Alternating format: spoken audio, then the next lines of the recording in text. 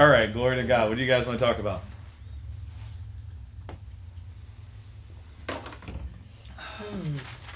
Well, I'll open up with something funny. Full disclosure, the Bible says confess your sins one to another. So Wednesday night at Bible study, Greg looked at me and go, Annette, you got something? It looks like you're twisting on something. And my immediate response is denial. I can't let them know what I'm really thinking. I lied. I said, I'm just tired. I was just soaking it all in.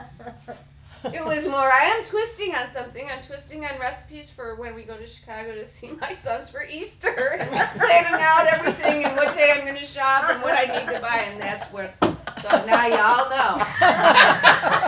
I was not paying attention. I was, and then I just zoned out. And I saw that on the recording. I was wondering, what was she thinking? Now y'all know. We all funny. do. We all do. We all do. And we were good with it. Was it weighing on your conscience all this time? It was. Yes. I had to say the truth. This is a guilt-free zone. I'm in a safe environment. So, I feel very secure confessing my sins. So what are you going to cook for your son? Does anybody else want Chinese to? Easter. Does anybody else want to Chinese confess something? Yeah. I want to know how many people are lying when they say they understand what Greg is talking about. Yeah. I was lying for like 3 years. Fake it It till you takes make it. time. It takes time to unwind It stuff, just, you know? God just God unwinds does it. Yeah, he does it. Yeah, so the one I'm working on now is resisting sin is a passive activity. That one, that like goes against everything that I've ever been taught from the beginning. And when you stop to think about it, and you understand God as Father, it makes sense. Yep. It makes sense. So. Well, if you had a virus in you and then you were inoculated, you wouldn't be doing the work that the inoculation is doing. Right. That's a The great same thing with the analogy. Spirit. Unless the vaccine Yeah. doesn't do Good anything. analogy. That's the whole problem with how the Hebrew people looked at the law. Just to use the biblical pictures, their resisting of sin was the offering of the bulls and goats and the cleansings and the Yes. baptisms, all the rituals they were doing to try to perfect their own lives from sin and death. Right. They were resisting sin. Peter, when they came to take Jesus away, that was a great injustice. Mm-hmm. Peter pulled out the sword and he came. He was resisting sin, right? Right. But they were looking to their own strength to resist sin Right. instead of looking to the strength of God to resist sin, Mm-hmm. right? And the way God resists sin, do you know how God resists sin in you? He comes and convinces you that he perfected your life from sin already. Yes, exactly.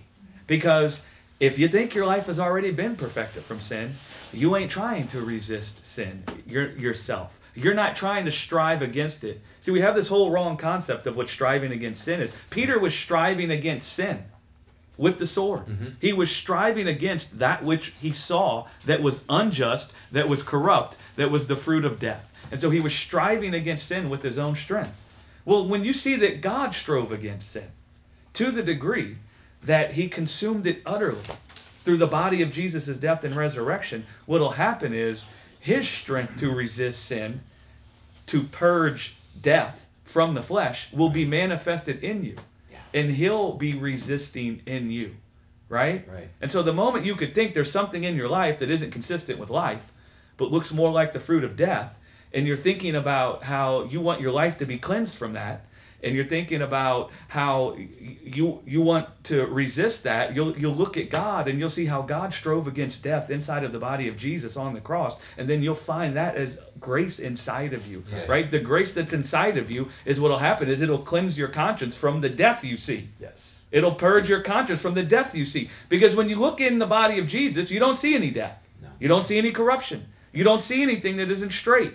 Well, there's strength when you see, behold your life there, cleansed, No spots and blemishes. All of a sudden, you find great strength not to strive against sin yourself. You find great strength not to pick up the sword. You find great strength not to come off the cross. And we always define sin by what we do after we come down off the cross. But the real thing is you being put to rest while the world is nailing you to a tree.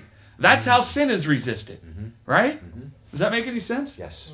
And that's what it says about Jesus. For the glory that was set before him. What glory? He saw the glory shared with the Father from the beginning. Yeah. Even though he didn't see that glory in his physical flesh while he was nailed to the tree, Right. he saw the glory he shared with the Father. He knew that the Father wouldn't suffer him to see corruption. And he remembered what the glory was. And so that glory that he saw with the Father, that's the same thing as us beholding our lives in Jesus. The glory set before us. Like Paul come and said, for this light affliction in comparison to the glory that will be revealed in us. Right.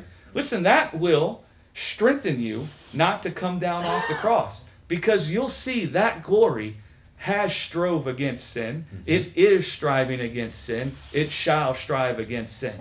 And all of a sudden, the grace comes alive inside of you. Not grace to do the right thing, grace not to come down off the cross. Right. Because if your flesh is put to rest, if it's been nurtured and relaxed, what'll happen is God's life will come pouring out of you. Yeah. Right? Right. So anyway, Yeah. someone else can take over. Oh, so anyway, Because no one that's beautiful. understands any of that anyway. No, that's not true at all. You definitely plowed the ground over time. And I was raised on a farm, so obviously you begin with garbage as far as the ground prep, but you plowed the ground over time, so it's much more receptive soil, if you will. Right. It really is. And one side comment, we were just chit-chatting out there in the foyer, maybe on the way out as far as Monday morning, and unlike Annette, many of us are tempted to gloss over our little frailties. But you brought up that, the weird thing is that Paul rejoiced in his weaknesses. He wasn't being sarcastic. It wasn't a joke. Right. Because he said, I rejoice in my weaknesses. Then he said, yak, yak, yak. Then he comes back to it again. And I rejoice in my weaknesses. He said, hey, that's because that just prompted him to seek the living Christ. Along the same lines. Yeah. I like the analogy you brought. I believe it was Wednesday night about the desk thing with the balls. Oh, yeah. Isn't that called kinetic energy? Yes. Yeah. And how something gets set in motion like that. Romans 7:5 says, for when we were in the flesh, the motions of sin, which were by the law, did work in our members to bring forth fruit unto death. But now we're dealing with the motions of life, and they'll set things in motion. And as we just fellowship with that word, it's so set with we see so many things in the scriptures that tell us what this life of God will do in us.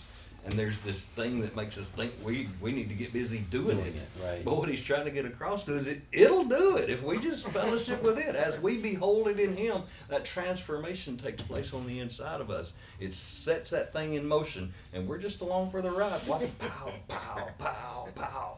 Kinetic energy, Yeah. right? I think it's a good thing to acknowledge that it's not easy to change the way you believe about something. Right. Because for someone new coming in, that could be a blessing for them to hear. Because when they feel discouraged, because they're not experiencing what everyone else is experiencing, for them to know it's hard, they could be like, it's going to take time. Yeah. I think people, we've had this conversation before. I think people do understand. I think what really is going on is they have cognitive dissonance. Yeah. And what I'm saying contradicts their whole life, world, philosophy, and view. Yeah. And so it becomes, you have two things colliding. Boom, boom, boom, right? And I remember the first time I saw that was Jesus still on the cross in Psalm 23. And that he said he lacks nothing and his cup runs over. Yeah. Now, I understood what it said, but at first I was like, I don't want to be on a tree saying my cup runneth over. I don't want to be on the tree. That's right. And then I'll say my cup runneth over. That's right. That, you see, because the carnal mind comes in. Paul said it this way. He said that, he says, the spirit lusts against the flesh. Yes. And the flesh lusts against the carnal mind. It ain't that people don't understand. I speak in English. It's that what I'm saying is lusting against the carnal mind. Exactly. It's warring against what their carnal mind has decided is unto life. Yes. And they don't want to hear that. Nope. And they don't want to contemplate that. And they don't want to consider that. Right? I'm okay with that. I went through the same thing. That doesn't bother me. Yeah. Right? That's really it draws a contradiction. The words of the gospel is like a two-edged sword. And it comes and draws Jesus said, I came to bring the sword.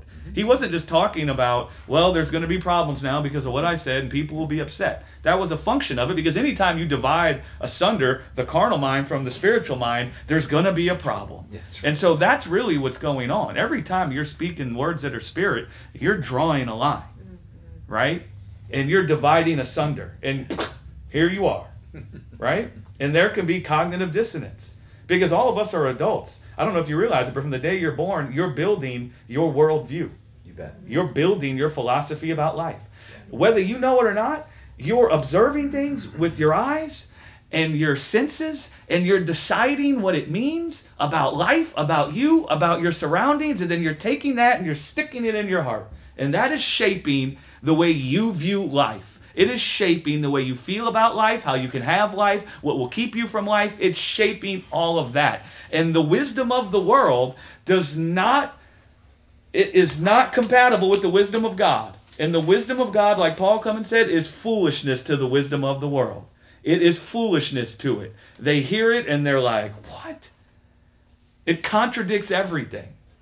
And so there's a grappling that goes on, right? That's why I talk about the wrestling. You're not wrestling with God. It's that you and God are wrestling with your own carnal mind, right? God is on your side doing the wrestling. It's not that he's against you. It's that he's for you. You're busily wrestling with the carnal mind, and he's coming on your behalf and wrestling with you, right? He's sorting it out. But that's really what the striving of sin is, right? We've gotten so focused on behavior and defining behavior as sin instead of the works of the flesh, we don't even know what it means to strive against sin. Yeah. And really, when I come talking about it, people don't want to hear it. People don't want to hear not to take up the sword and kill their enemies, because people think their enemies are in the way of them having life. So don't come and tell me about how it ain't the right way to kill my enemies and that can't give me life, because I want them out of the way, right? Peter didn't want to hear that Jesus was going to the cross. He didn't want to hear it. Well, what did Jesus say when Peter said that? Get thee behind me, Satan. Now, he wasn't calling Peter Satan, but he was saying that was the wisdom of the serpent, right? And so we don't want to hear that kind of a thing. I know I didn't want to hear some of the things, right? And I'm just honest with God about it. And so just be honest with God about what you hear and what it means to you. But the striving against sin, when we encounter things in the world that aren't right, we're being tempted to strive against what we see isn't right. I'll use an example. When I was a little tiny kid, and this will mess people's thinking of sin up. When I was a little tiny boy, and they told me I was too intense to play at recess, and they sat me out of recess for a couple months. That was sin. I was being tempted to strive against what I felt at being confronted with that. And I did try to strive against it, because I went about trying to make sure that I was never making other people uncomfortable and that no one ever felt pain in my presence. Because if I could ever see that they felt discomfort or uncomfortable in my presence, then that was a sign that my intensity is too much. And so I spent my whole life looking at other people, seeing if I'm making them uncomfortable or not. I was striving against sin. It's not right for them to feel uncomfortable. It's not right for me to feel uncomfortable. And so now I'm going to do something to where I don't feel uncomfortable anymore. And what I'm going to do is I'm going to temper my own intensity. I'm going to be ashamed of it, its nakedness, and I'm going to clothe it, and I'm going to keep them from feeling uncomfortable around me. I was striving against sin. I saw the intensity as a spot and a blemish on my life, and I saw the intensity as a spot and a blemish on their life. And so now I was trying to perfect my life and perfect their life from the intensity. I was striving against sin. Right. And so all of us have something in our life that we say isn't right, that we want to be perfected. Right? Well, that's the cross moment. I mean, Jesus saw the death in his body. He knew that wasn't right. He was being tempted to strive against it. He was being tempted to perfect his life from the death of the cross, right? And so we've all got encounters like that in our lives, where we were tempted to pick up the weight of perfecting our lives from sin. That's what was going on there. I didn't know. Yeah. Right? Like when the teacher said that to me and I'm sitting there watching all the other kids playing, I was being nailed to the tree. Yeah. And I heard the voice. Come down off the cross. Clothe yourself. And I'm just connecting it to the life of Jesus. And what that voice sounded like in my English language was, do something about your intensity. If you can fix your intensity, that will perfect your life from sin. Right?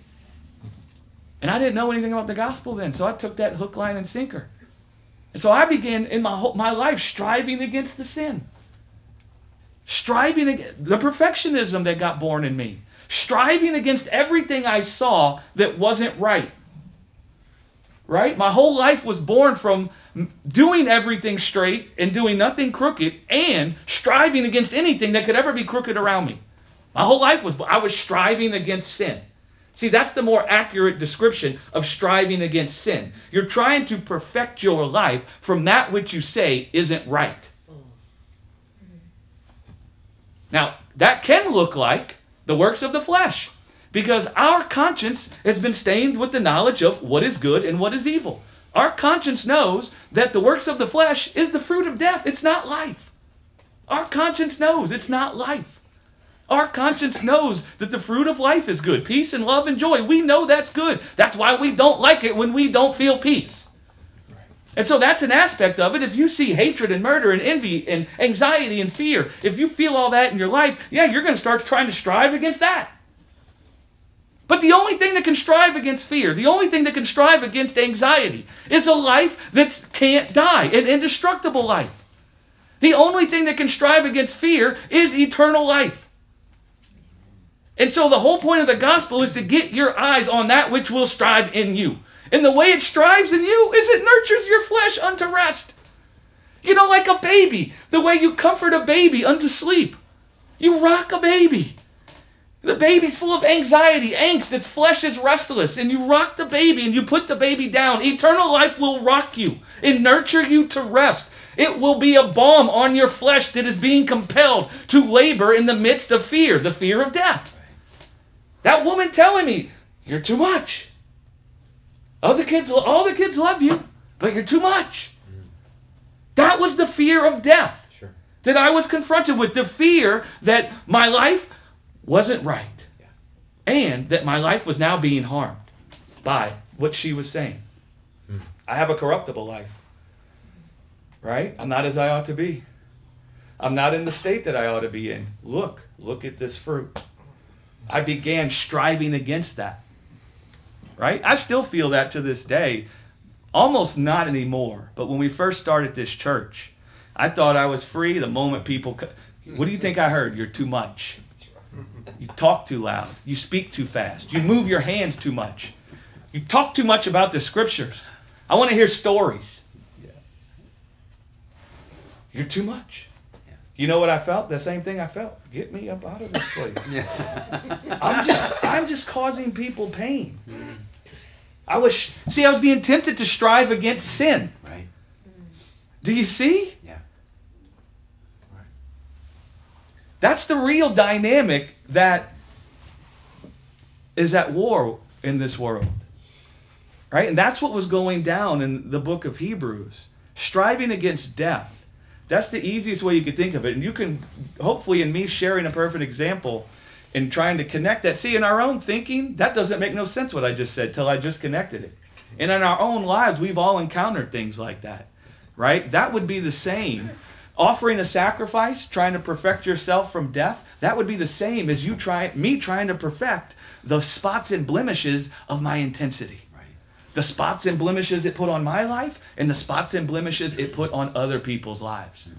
You're offensive. Oh, it's true. How can I perfect myself from this? Right? Right. And it's so subtle, we can major on judging ourselves. Maybe not even other people so much, but ourselves, we can't. You know I don't watch TV, but when I walk past one, I might see a commercial about a woman.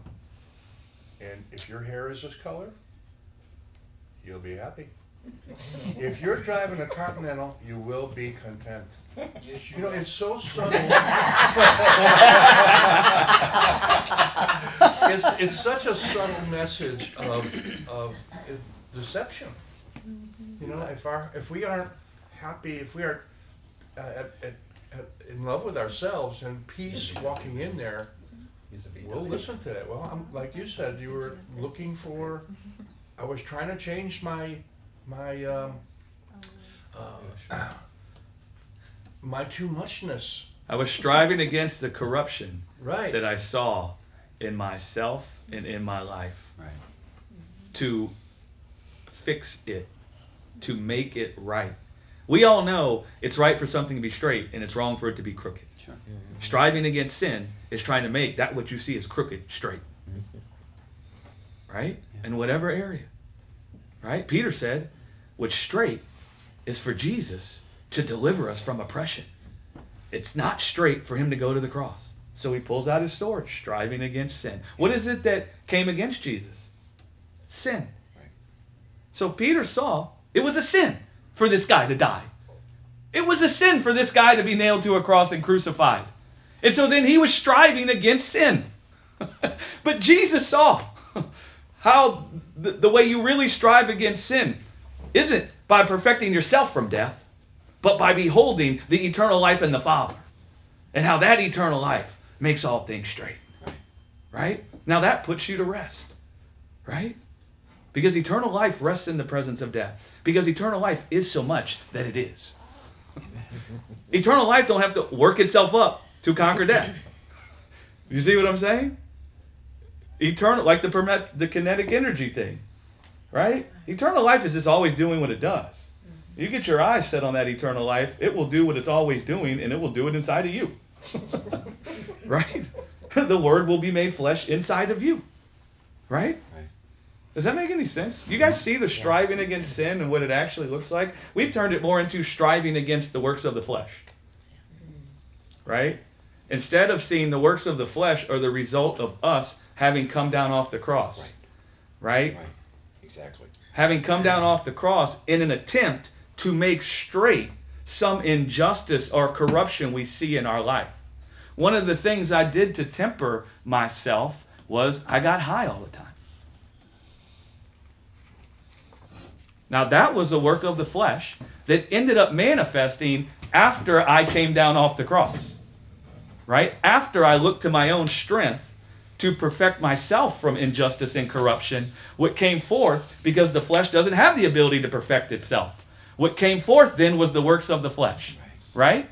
Well, that never perfected me from the corruption. That just like dulled my senses for a moment.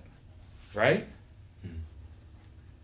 Just the only true rest is in the living Christ. So my father, who was a dentist and multi-millionaire, and in Virginia, not Texas, but in Virginia, had over 1,000 acres.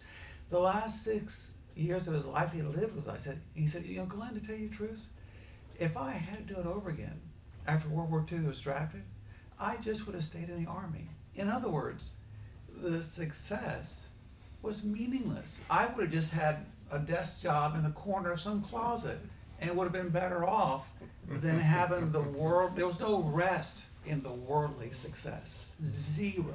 Yeah. If he had to go back in the time machine, he would have said, screw it. As far as, so the only rest is the living Christ. Absolutely. People have tried and done it and have come up short by way of finding it elsewhere. That's right. And that's a great example. What you see, the carnal mind can come to the place where they realize they never found life in their success. Exactly. But you see the conclusion the carnal mind will make? It must then mean if I subjugate myself to poverty, Exactly. then I could have found it. It's the same coin. Yeah, Right, that's right. right. It's just a different side of the same coin. Exactly. Right? That you don't now find rest in debasing yourself. Right. Right? That's the conclusion of the carnal mind. Well, I thought I'd find rest in success. Well, since I didn't find rest in success, it must mean I'll find rest in having nothing. It's not that you find rest in having nothing. It's that when you actually find rest, whether you have a lot or you have nothing means nothing. Right? That's actually how the dynamic goes down. Right? And so when I talk about, losing everything, the carnal mind will just think of, I don't want to lose everything. Well, I'm talking about finding a rest that is yours and that comes alive inside of you, whether you have everything or you have nothing. Right. But immediately the carnal mind's thinking of what it can have and what it doesn't have. Mm-hmm. Right? They're not even comprehending. Right? But they're being confronted. Right? Right. And what doesn't make sense is, how can I be at rest if everything's been taken away? That's the part they don't understand. That's not that they don't understand the words that I said. It's that they don't understand how they could be at rest if everything's gone. How can I be full of joy if I lose everything? How? Hey, listen, that's what I was saying to God. Right. How could Jesus say his cup runneth over while he's nailed to that cross? How? Yeah. I understood the words, but I did not understand how that could be. Do you see what I'm saying? Exactly. So at least know what it is you don't understand. I don't understand how that can be the truth. I see it. It's right there. But you got to help me, Lord. Right? And he will. And all of a sudden it will make sense to you. And I promise you, it makes sense to me now. Yeah. And my whole life has changed. Right. And I tell you what, that cross has been born inside of me. Right? Yeah. And I'll never go back. You could offer me the whole world. I would, no. Yeah. Why do you think Jesus didn't take the whole world when Satan took him up on a hill? No life. Right? Yeah. He understood. Yeah. It's kind of like the metaverse. Yeah. The metaverse, if you're not familiar, and I'm not super familiar with it, probably, it is this virtual world where you can have businesses and sell property, and it's this whole thing that Facebook is getting into, and all these cyber architects. And you look at that and you say, well, that's not reality.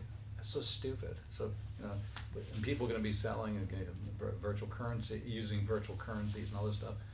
Well, it's kind of like how it is in this physical world. This isn't reality either. This is like we act as if it is, but it's like the metaverse. It's not going to last.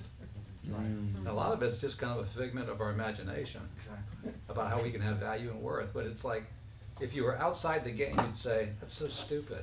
Why would you even play that game? Right. Beautiful. No, that's exactly right. That's exactly right.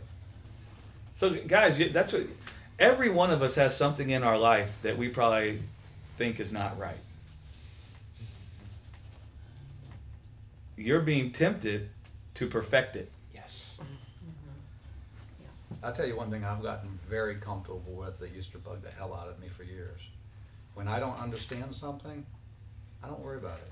Because I believe that God will give me understanding. Yeah. And so I don't have to figure anything out. Yeah. Glory to God. I'll just keep listening. And see, that's the conclusion of the spiritual mind. The carnal mind would say, I don't have to figure anything out, therefore I won't listen. Right? There's no value in listening. That's what a person who's dwelling in the carnal mind, when they don't understand things, they'll try to justify their inability to understand or to follow. And the way they'll justify it is they'll say there's no value in listening. Right? The spiritual mind will say, no. God is working in me. God is bringing forth understanding. And my role is I just listen. Yeah. I'm just going to sit at the feet of Jesus. And it's the burden of persuasion is on God. See, that's the mind of the Spirit actually dwelling in understanding when you don't understand. Right? It brings forth understanding even in the midst of you not understanding. What always helped me was when you said, even when your head isn't getting it, your heart is. Yeah. Yep, that's how the spiritual mind would think. Exactly. Right? Even if my intellect isn't connecting all the dots yet, and I think that my intellect has conclusions that contradict what's being said, man, God is doing something in my heart. Yeah. Right? So back to everybody's got something in their life that looks like corruption. You're being tempted to strive against it. You're being tempted to make it straight. Just like the Hebrews were offering animal sacrifices, trying to perfect themselves, sanctify themselves from sin. Yeah. That's what sanctification is. It's for your life to be set apart from corruption. Well, every one of us has got something in our life that we know ain't consistent with life. And we're being tempted to set ourselves apart from that. right? Right. Now, I'm not saying that you might not have an action that comes out of you, but whatever action that comes out of you, whatever wisdom comes out of you, let it be born from seeing that God hath already sanctified you from whatever corruption you see in your life. Instead of your action being born from, I must perfect my own life from this. Yeah. Do you see? Yeah. Do you see the difference there?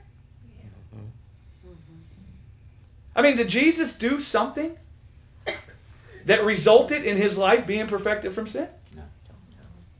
We say no, but I actually Well, did. You know what he did? He believed. He believed. He believed. Yeah. He beheld. He beheld the glory that was set before him. Exactly. He saw the life he shared with the Father from the beginning. You know what he saw in that life? There's no sin in that life. There's no corruption in that life. There's no spots and blemishes in that life. And that put his flesh that had spots and blemishes, that put his life that had all corruption on it, it put his flesh to rest. And what came forth out of that? Perfection from sin and death. You bet. Eternal life. First, have your conscience cleansed from the corruption you see. And then everything you do will be born from rest. It won't be from striving against sin. The labor, whatever it might be that will come out of you, will be the grace of God. It will be his life working in you. Right? And then you know it's unto fruit that remaineth, and not corruptible fruit that you tried to bear yourself. Because anytime we see something in our life that ain't right, we busy trying to have a baby. And the baby we're trying to have is the good life we say we need or that we should have. And what we're fornicating with is our own strength, trying to produce the baby that's the right thing. Right? Well, then that's when you feel barren. Right? I mean, you can't have a baby with yourself. I mean, ladies, you can't have a baby by yourself, can you? So what do you think is going to happen if you're busy fornicating with your own strength and your own works? The baby you want to have, you ain't going to have. You're going to be barren and unfruitful. Right? And so the baby you desire, which is the fruit of life, it comes from intimacy with the living God. It comes from intimacy with eternal life. It comes from intimacy with what he's done to perfect your life from sin and death already. We have such a struggle seeing corruption is sin. We have such a struggle seeing injustice is sin. Our hearts know, that's why we get so upset. But we have such this mindset of bad behavior that we don't even realize how we're being tempted or how the world actually tempts. Right? Yeah. I mean, listen, by the time you're committing adultery on your wife, that's the fruit of having already been tempted. Do you know what the temptation was? Whatever thing you see between you and your wife that you say ain't right, whatever thing you think you should be getting from your relationship or from your spouse, and you say you're not getting, you're being tempted to perfect what you say you're not getting from this. And that's how you end up in the bed with another woman.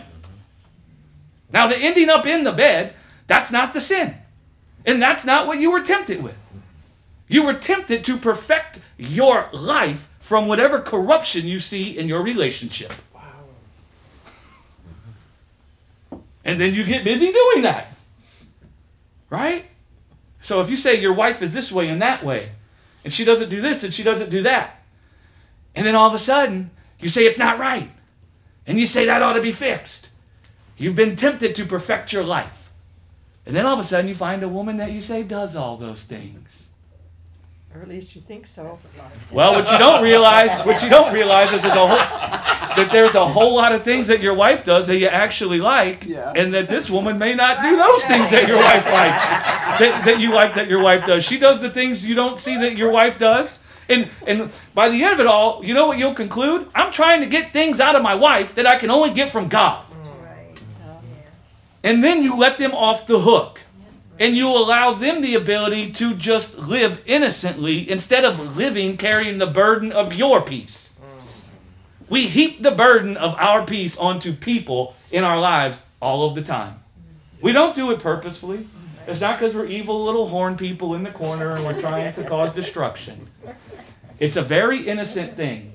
When we're trying to get people to take on the burden of our peace, I just want to paint everybody the picture of what's actually going on in your heart. You're being nailed to a cross and you don't like it. That's when you heap the burden of your peace on other people. Because you want off the cross. And you think the answer to you getting off the cross lies in them. Yeah. Right? Yeah. And so then you heap your salvation from the cross onto them. Well, you're not a SOB because you did that. Let's just say it what it is. You went off that cross. I get it. I know why you went off that cross. It's okay. God knows why you went off that cross. The thing is, your spouse is never going to get you off that cross. Your spouse can never save you from that feeling of the cross. Only the eternal life that's in God can save you from the feeling of the cross. Right? It's so easy that people are the God kind. It's so easy for us to look at people and we don't even realize that we're doing it, but we're confusing them with God. Because when the invisible God chose to reveal himself, do you know what he looks like? You and me. Yep. And so we see other people, they look like God. Even subconsciously, we don't realize, even the atheists don't realize, people look like God. So it seems like a natural thing to look to people to help us out with our peace and our love and our joy. It's a natural thing to look at people and think the peace and the love and the joy we need is found in what they do. Because something in our hearts tells us God looks like us. I mean, I said this at a Catholic Christmas party once. But God didn't just make humans. He first thought up, it says, let us make man in our image after our likeness. That means he first thought up where he wanted to live for all eternity. He first dreamt of what can give the greatest expression to all that I am and all that I have in myself. What's the way that I want to enjoy life for all eternity? Then he dreamt up human flesh. That's what I want to look like. That's what will really express me. Okay, now let's make a family that looks like that. So when we see you, that's why it's so easy to see the people in our lives. And to think that we can be perfected from whatever lack we feel by the people around us. And then what we do is we lay upon them the weight of God. Yes. Do you know the weight that comes upon a person when you have them in your heart in the place where only God can be? Oh man, like Hebrews says, laying aside the weight, laying down the weight. Right. You know, Right. you know what kind of weight it is to try to perfect your own life from sin? You know what kind of weight it is you heaping on somebody else when you're looking to them to perfect your life from the corruption you feel? Unbearable weight. There's no shame for us when we do that, guys. We don't say this so we can be ashamed. Hopefully we preach grace long enough where we could be honest with what we've experienced in this world and not feel ashamed about it and just start talking with God about it. We don't say this so we can feel ashamed. We say this so we can see what's happening when we feel that way. We're being nailed to a tree. Because I promise you, if when you're being nailed to a tree, if you actually saw what was happening to you as you were being nailed from the tree, you would never think that your spouse could save you from that. And you know where you'd be left? Abba! Right? Yes. Guess what, man? God hath perfected our lives from sin and death. He hath set us apart from corruption already. That which you desire, he has done. And the gospel is God setting in front of you the body of Christ. The body that had all corruption, all spots and blemishes in it. The body that looked like everything you despised, everything you wanted to be cleansed from. And then he shows you that same body having been cleansed and perfected from death and corruption, never to be touched by it again. I have cleansed your life. Your life is hid in him. There's no spots and blemishes in it. You're busy wanting the spots and blemishes to be gone from your life. Well, look, I did it. Oh, thank the Lord. All of a sudden, you're strengthened, right? Yes. To resist sin. Not resist doing the bad thing, but resist the temptation to perfect your life from sin, because there's grace not to try to perfect your life from sin when you see he has perfected your life from sin. I remember my own life. I grew up as a little boy dreaming of being married. I even dreamt of what nationality the woman would be. And I mean, I had my mind on that. I'm like 12, 13. I had my mind on, oh, this is what it would feel like on my skin. Oh, that would be nice. Right? And so for the longest time, I strove against what I said was not right, meaning I didn't have anyone. Well, that left me suffering greatly, right? And listen, I dreamt of an Italian woman. You know how many Italian women I dated? Thinking, this is how I'm going to perfect my life? I mean, ultimately, I ended up married to an Italian woman. I mean, it's the strangest thing. But by that time, I had already given up that ghost. And I had 4 or 5 years not even dating no one. Because I realized, I didn't see it so clearly as I do now, but I realized what was going on in me was lust. Right? And that was never going to equal that which I could enjoy. Right. Right? I thought getting married was the seal of the deal on my life. And so that brought forth lust in me, which caused me not to have a sound mind. I was striving against sin. Do you see? It wasn't right for me not to have someone. Striving against sin. Right?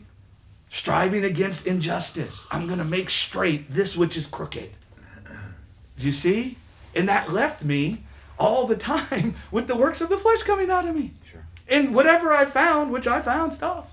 Listen, man, it was never unto enjoyment. I promise you that. It was unto great pain and suffering.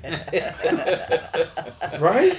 And so then, I mean, I look back and I can explain it more clearly now. I couldn't explain what happened inside of me, but that's when I said, well, I ain't dating nobody.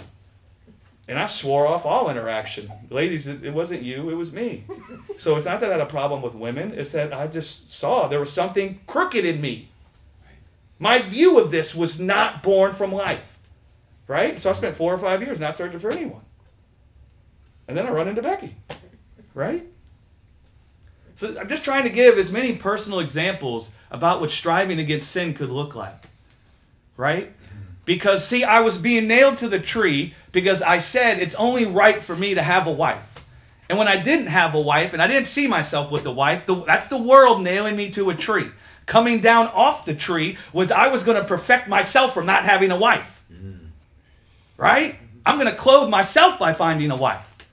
Now listen, because I was trying to clothe myself with a wife, that was unto lots of destruction. Right? And that destruction nearly killed me. I mean, in one of the relationships, it was so volatile. I remember me and this girl, Italian girls, no offense to Italian people. Becky swears I'm Italian. You see my hands moving around? You see the fire coming out of me? So me and Italian people, we're the same. But in one of these instances with this Italian girl and her and I just like coming at it, I ended up with a gun to my head, right? And I'm a man with passion. And when I get fired up, I could do something that ought not to have been done when I'm fired up like that. Who was holding the gun? You Me. or her? I was holding the gun to my own head. Wow. Right? So you see how that was not the fruit of life? Yeah. That's what came forth from me trying to come down off the cross. You see? Yeah. Well, being married to a half Italian, half Cajun woman, I've discovered that all you need is an ignition source. Ignition source. On a serious note, when I was a little kid, something traumatic happened to me. And when you have trauma in your life, it's a perfect time for the enemy to plant in your mind a conclusion that you can actually say becomes a vow, V-O-W, a vow. And my vow as a young kid was, I'm never going to depend on anyone else. And what that really meant was, I'm only going to depend on myself. Yep. And what that also meant is, I ain't going to depend on God. Right? Yep. Right. And that was striving against sin. That was striving against sin. Yeah, because you saw that corruption came from you depending on other people. And to this day, it's very, very uncomfortable for me to accept help from anybody, even if it's moving a dresser. Yeah, it's not simple things like that. But having experienced some severe back pain recently, I was like, man, I can't do anything. I'm just going to depend on God. So that was like a sweet thing. And it is unto sweetness, like the candy bank. But Nice little plug there. I can't help but not do it. And again, in your own life, That's one of the reasons why, if you actually do need help, and you see someone possesses the ability to help, if they don't, you feel that same angst, Yeah, that same uncomfortableness. that's right. I'm Right. not gonna ask you to help me unless I'm convinced you're gonna say Right, yes. and if they 'Cause don't, If you say no, that's when you you're say right no. back to Yeah. that feeling. And so I don't say all this so you could say, okay, I'm trying to get down off the cross, I got to stop doing that. If Right. that's what you just heard, then you're listening. The carnal mind has gotten in your ear and trying to mingle my words. Right. We said that so you could see that whatever it is you think you can do, it can't save you from the cross. Only the eternal life of God can save you, because that's the only thing that can perfect your conscience from the corruption you see. See, we think we can perfect what's happening in our conscience from the corruption we see. You can't, right? Only God and His life can. And so we say all that, not so you try to use your strength to stay up on the cross, or so that you judge yourself for the times you come down off the cross. God doesn't even judge you from coming down off the cross. Why are you going to judge yourself? So this isn't about, oh, look at all the times I come down off the cross. I'm a loser. That's not what it's about. We explain these dynamics. I'm trying to discern your life for you, Yes. and discern your heart for you, Right. so you could see what's happening. You could get a clear picture of what will save you in that day. Because that's where grace will be born in you. And the grace will resist for you. And the grace will cause you to look to the eternal life of God, who has perfected me from the corruption I don't like. I don't like this corruption. I want it to be gone. Oh yeah, God already perfected my life from this corruption. Look, that will save you. Right? And one of the things that happens, and you've heard this before, but it's always good to be reminded, right? Yes. Is one of the crops that pops up overnight is you come out and you say the shame is gone, Yeah. and that's an aspect of innocence. Yep. Is, man, I used to be so ashamed of fill in the blank, and then you wake up and say, I don't even think about it anymore. Right. I don't even think about it anymore. Right. One of the things that breaks my heart, if we want to call it this, the grace movement, those people who came out of Egypt, but they're still wandering in the wilderness. They still can't handle having a conversation about what's coming out of their life that might not be born from life. Yeah. They're so wrapped up in, no. I'm sinless, I'm sinless, I'm sinless. Well, their idea of sinless isn't what the scriptures talk about. And so they're never just at rest in the presence of death manifesting out of them and free to connect with Abba about it. Because they feel so much shame at the death they still see coming out of their life that they can't even conversate about it with God or anybody else. Well, if that's where your grace has left you, your grace is impotent. Right? And it breaks my heart for that. The gospel ought to lead you to the place where you see, if you see yourself as naked and you feel no shame about it at all, and so you're perfectly comfortable talking about the nakedness. And you're perfectly comfortable about talking about how you tried to clothe yourself. And you're perfectly comfortable talking about what came out of you when you tried to clothe yourself. You're perfectly comfortable talking about it with people around you, with God. And that's where you'll find your life being clothed upon by God. Right? Because if you can't talk about the death that's coming out of your life without feeling condemned, you know it's not grace. I can honestly say I feel zero condemnation for what comes out of my life. You know what that does inside of you? Abba. Yeah. Abba. Yeah, You know what? talk You know what? about contrary to the carnal mind. How about this? You can even laugh about it. Mm-hmm. You can laugh about it. You could do like Annette. Confess your faults to one another.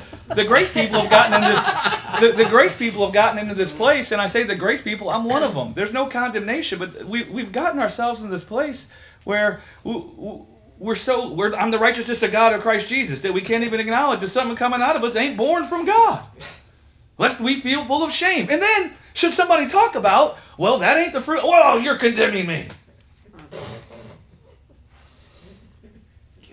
What does the proverb say? A wise person loves correction. What does the correction of the Lord look like? Love. Right? A person does not love you if they see what's hurting you and causing death to come out of you and they don't talk with you. They don't love you, they love themselves. They love how they want to feel comfortable in your presence more than they love your life, which is one of the things I did. And I thought that was loving people. No, I loved myself feeling comfortable in people's presence more than I loved their lives. A stupid example, but it's like you're with somebody and they have something stuck in their teeth. You don't want to be the one to tell them, but it's better that you tell them. Yeah, it's better that you tell them. It is better. Better that you tell them. Right, we got here this morning. My dear friend said, Cindy, you need a Kleenex. You got something right here. In other words, I had a booger in my nose, and it was showing, and my dear friend Deb told me. And Hallelujah. I'm so glad she did.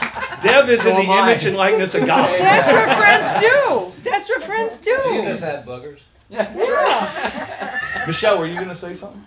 You can entitle that, Jesus had boogers.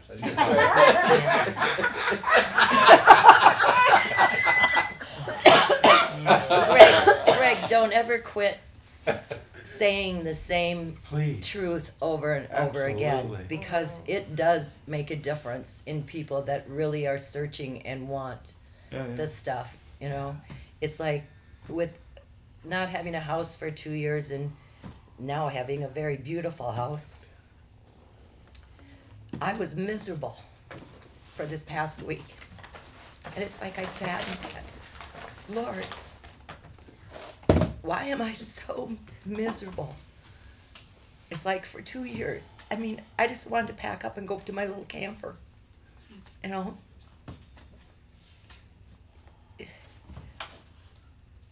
But Friday at the ladies' Bible study, I couldn't even read our Bible study because I'd just start crying.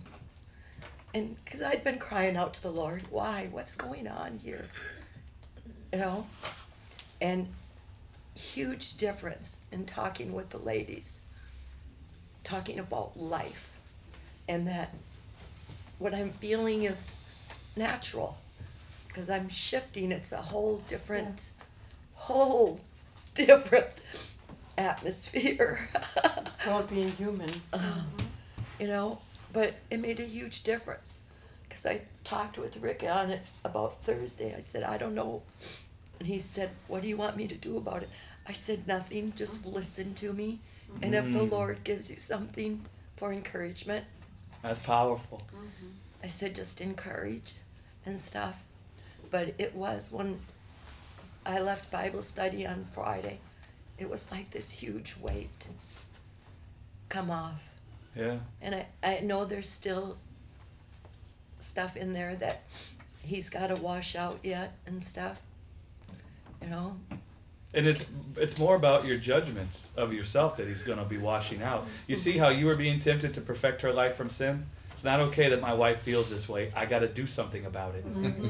Right? And Right. she gave you, she helped you. You thought she was in her time of need, but her time of need was also your time of need. Right? And she actually was what the scripture would call a helpmate. Nothing. I don't want you to do anything. I just want you to listen to me. Right? And the only thing that's helpful in that moment is the knowledge of Jesus Christ. And Deb, it's like, why do I feel this way? You know why you feel that way? Because you are clothed in perishable flesh that can feel weakness. That's why you feel that way. Right. You see, when you make that conclusion, all of a sudden there's nothing else to try to figure out. Yeah, and then you see the answer is a flesh that can't die.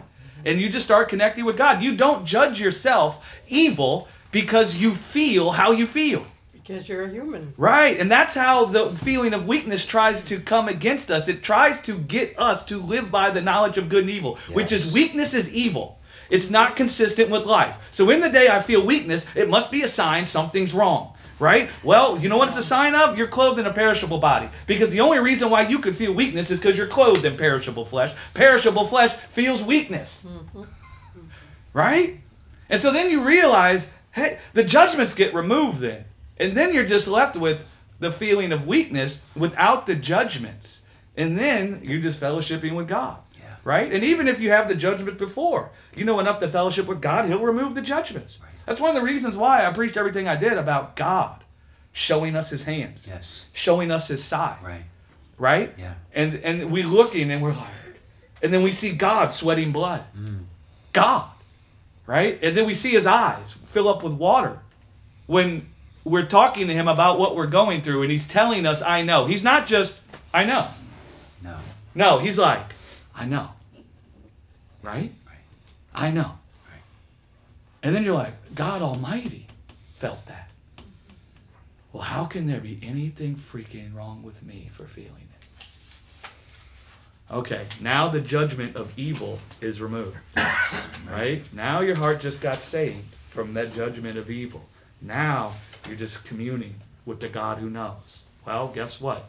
The strength for your perishable flesh that feels weakness is contained in eternal life. Right? That will keep you.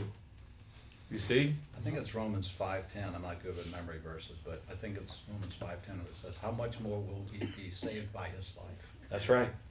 That's exactly right. And you just hit the nail on the head. That's exactly what we're talking about. But we got to see he knows.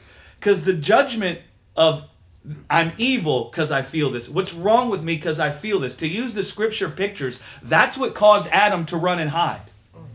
The judgment that this weakness is evil. What's wrong with me that I feel it? That's what causes you to run and hide normally. Right? And so when the judgment can be plucked out, this weakness is not a sign, right? That I'm evil, that something is wrong with me. Right. Man, that's when you're not running from Abba, you're running to Abba. Right? Yes. And you could be at different stages in the process. You could know enough about Abba that you could still have the beginning of a judgment that this isn't right, what's wrong with me, but you know enough to connect with him. I did that for the longest time because I knew enough that this guy, I'm beautiful to this guy. So even if I judge myself as evil, this guy doesn't, right? And so I knew enough to connect with him, but one of the first things he did was pluck out my judgment of what's wrong with me that I feel this way, right? And he showed me Jesus sweating blood. And I first just felt nice that Jesus, the Son of Man, sweat blood, right? But then he was like, Greg, I think you're missing the bigger picture, bro. That's me. That's me. When I stood in the face of what you encounter every day, clothed in perishable flesh, I sweat blood. I know we're running a little late, so I'll make this quick. When I was a little kid, I got this bad splinter in my hand. And I heard my parents talking about it. My dad said, I think we got to cut his finger off. He was joking. Yeah, I didn't know it. So I went and hid. I went and hid in a closet. I've said that. See, I'm not going to go to my father. I think he's going to hurt me. Yeah. Even with something that was hurting me, I wasn't going to go to him because he was going to hurt me worse. That's right. Yeah. Twist on those things, man. And the things we talk about today, and come with thoughts and questions. Right? That's so good. It's edifying. I posted on the thing today. I'm trying to get in the habit of posting that I'm checking into church. I don't know if you guys realize how excited I am to come to church every Sunday. Right? I'm excited because I know that there's a treasure in me, but there's a treasure in each one of you. Right? You're all carrying a treasure that supplies to the body and edifies all of us and exhorts all of us unto the love of God. It says each joint supplying to the body that which will edify and exhort unto love. Now we receive the nutrient that causes us to be a joint that supplies from the head that is Christ. But man, I'm excited to come because there's a treasure in all you guys. We're all going to come together. And you know what that tells me? We can all be edified and exhorted unto the love of God. Amen. Amen. Right? Yes. And so these things we say, if they're connecting with something in your heart, if they're connecting with thoughts, if they're connecting with dreams, if they're connecting with images, if they're connecting with your life, man, bring those to the table. You're a joint. In that joint, you're a part of the body. And part of what's in you supplies and edifies. Yeah. Right? Right. Does that make sense? Does everybody understand that? I'm not putting some yoke on you. You don't have to. But as the Word does something in you and discerns your life from you and brings things up for you, man, plop those things out on the table. Right? It will exhort and edify all of us unto the love of God. Amen. Right? Amen. Glory to God. Thank you.